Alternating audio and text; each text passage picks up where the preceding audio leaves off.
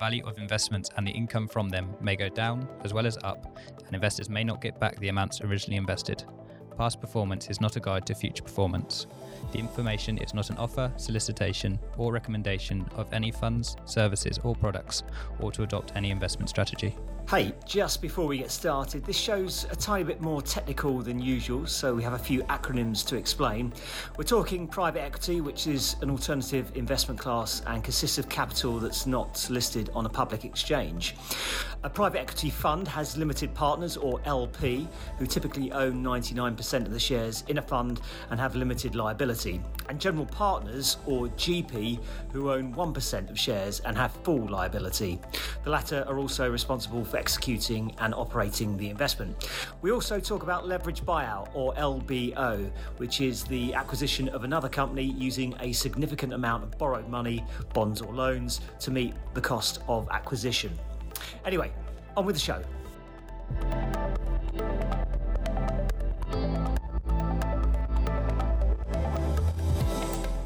Good day, everyone, and welcome to the U.S. Lens. I'm Ron Insana. You've been hearing a lot over the last several years about private equity investments and how, in some cases, they've actually helped companies make better investment decisions for the longer run and also provide larger than market returns. Now, is that the case in every situation, or are there other ways to look at private equity through a variety of different vehicles that may be equally or even more attractive? Joining me now to talk about that is Christian Vanderkam. He is the head of secondaries in our private equity unit at Schroders. Christian, thanks for being with us. Appreciate you joining us this morning. So let's start first broadly with just the private equity environment. I mean, obviously, it's been a hot spot. It's also had some downsides lately for, let's say, hedge funds who have made some investments in privately held entities. Where are we in the cycle for these longer dated assets? Yeah, I think it's a good question to start. I think obviously we'll have to see how things play out in the broader economy in terms of private assets. Typically when you look back and how private assets respond to market corrections, it sort of has a delayed effect in terms of the way GPs and sponsors revalue their portfolio companies, and I think we're in the midst of that. As the broader markets correct, we will see private equity correct. Also, with that said, I think fine that's in terms of valuations.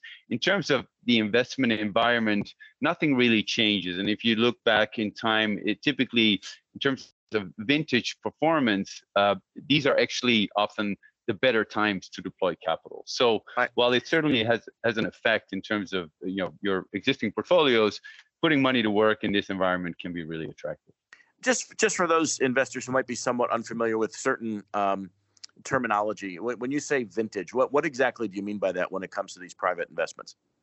Yeah, so with vintage, it would mean the year that you're actually deploying the capital, and so this would be the 2022 vintage for all investments done this year.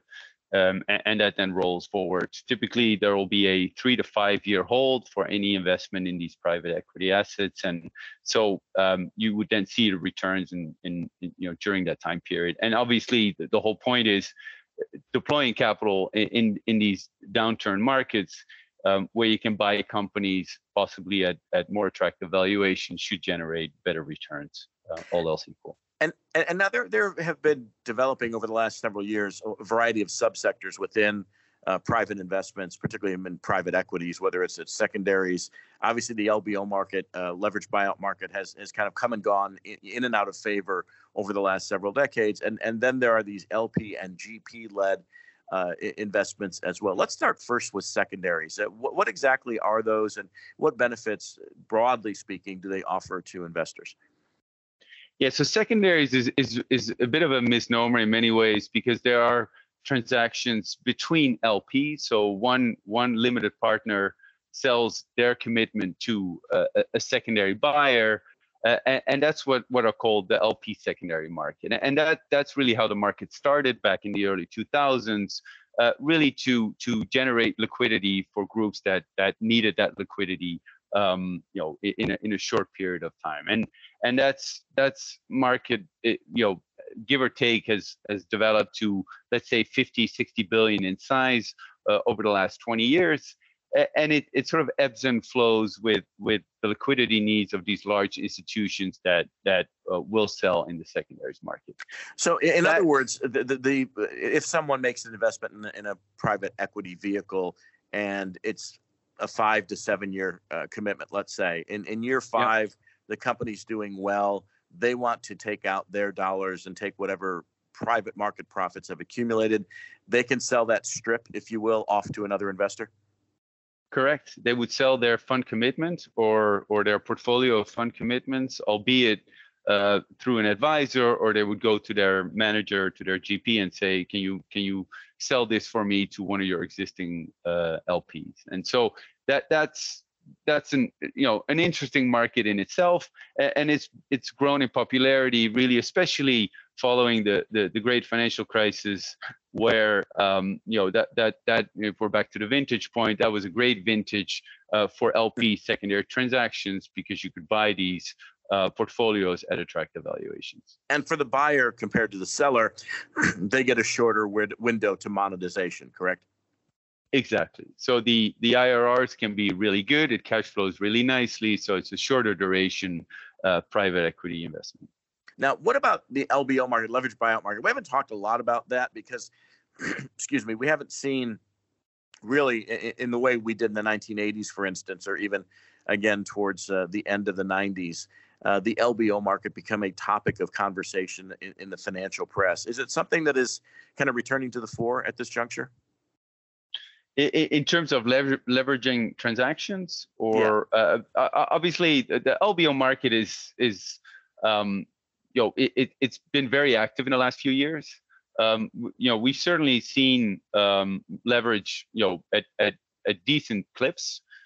Companies, obviously, in terms of M&A in general, there's been a lot of activity both through these GP-led transactions, which essentially are LBO transactions, because what you're doing is you're essentially re-leveraging an asset that you already own as a sponsor, and you're going to the banks and you're raising new leverage for that.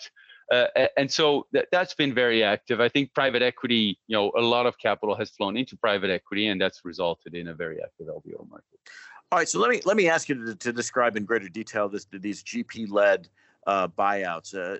And you said you're buying an asset you already own, which sounds on the one hand redundant. On the other hand, it sounds like you may be using excess leverage to get an asset that you already control. How do these things work?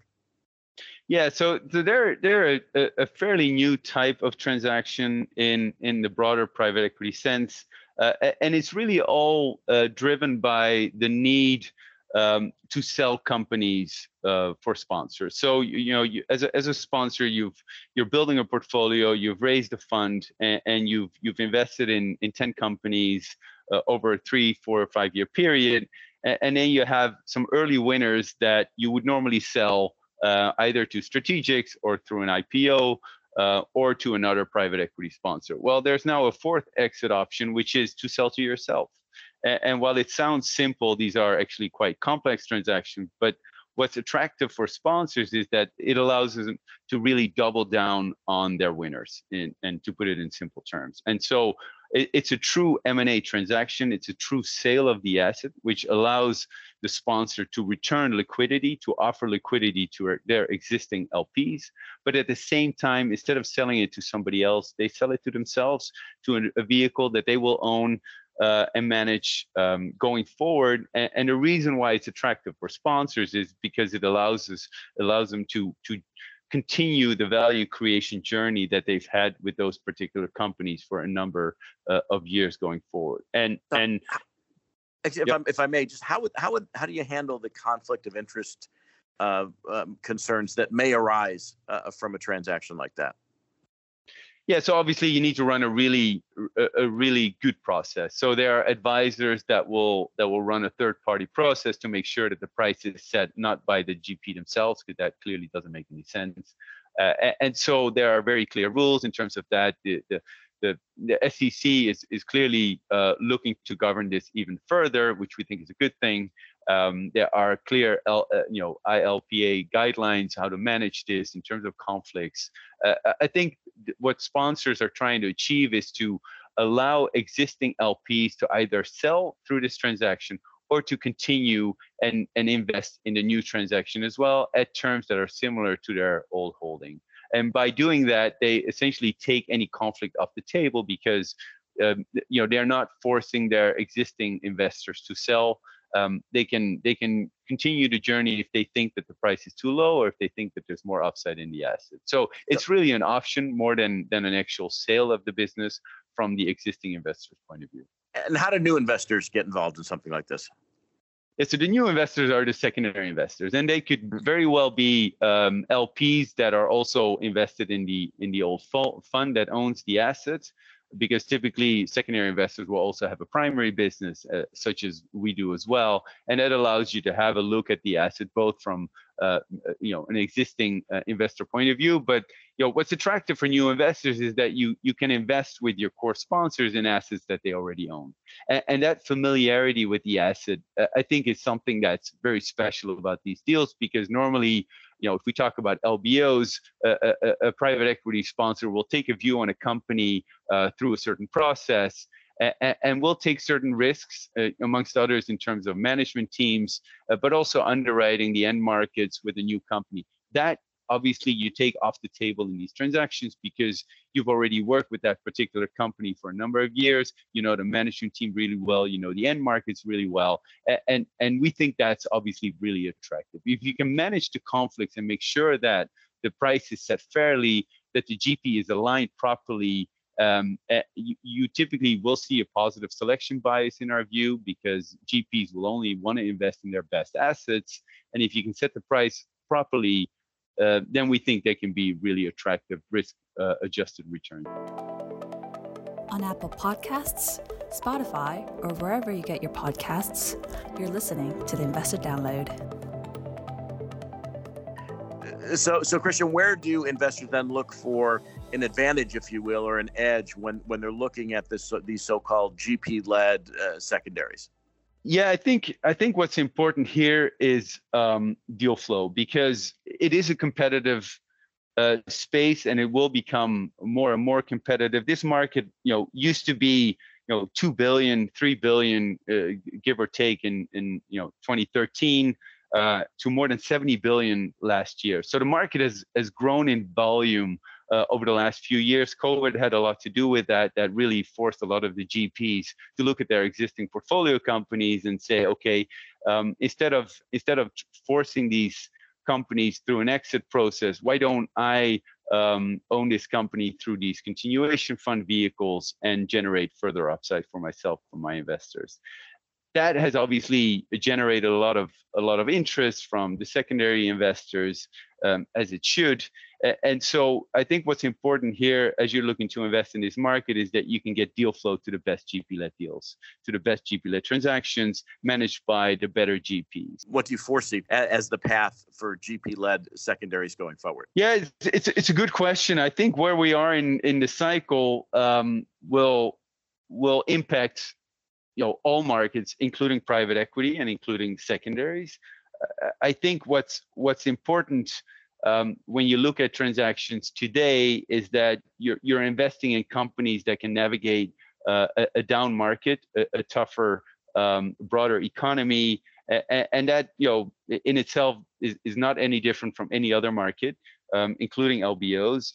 I think what we will see is that sponsors, because of the last few years, we see sponsors that are really excited about the prospect of GP-leds. I spoke to one of our private equity managers the other day, and he said he thinks that every fund manager will try to do 1 to 2 GP-leds in their older funds, and so I think that dynamic is not going to change. I think the need for liquidity for investors, and that's always been one of the challenges in private equity, is there, and it's only going to become a bigger challenge if you have a down market, because all other exit markets become more challenging. And so as this is an exit for the older investors, we will see GPs push these transactions even further, and at the same time continue the value creation in their better assets.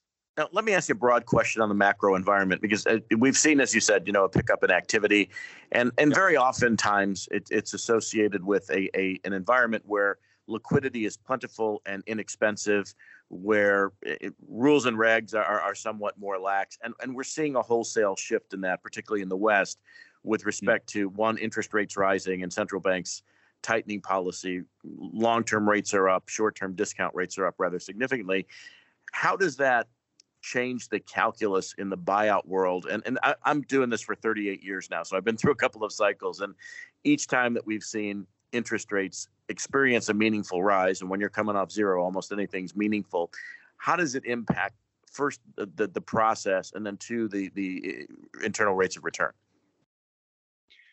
Yeah, I think the nice thing about private equity is that you're somewhat insulated of the broader market workings, and in the end, really, what is private equity? It comes down to investing in really good companies and having a common understanding across the few stakeholders how to generate that value. I think that dynamic doesn't change. Clearly, using leverage is going to become more expensive. And we've had a great run over the last 10 years or even longer from that point of view, and that will challenge returns.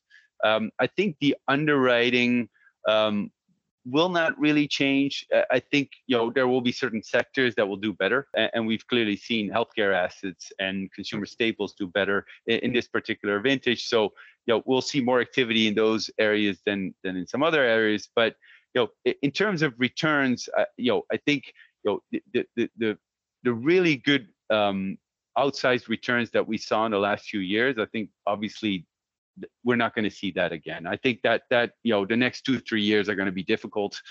With that said, owning a high quality company that can still grow in an environment that you've bought at decent valuations will generate good returns. And whether that's plus 20% IRRs or whether that's somewhere closer to 15%, who knows? But I think you'll generate positive returns, which should all else equal be better than what you can get in the public markets.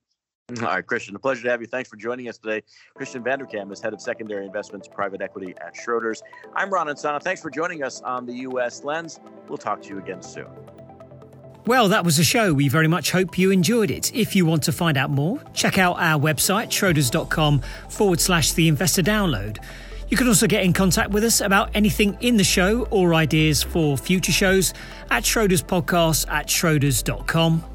Please remember to subscribe to us at Apple Podcasts, Spotify, Google, or wherever you get your podcasts. And don't forget to leave a review.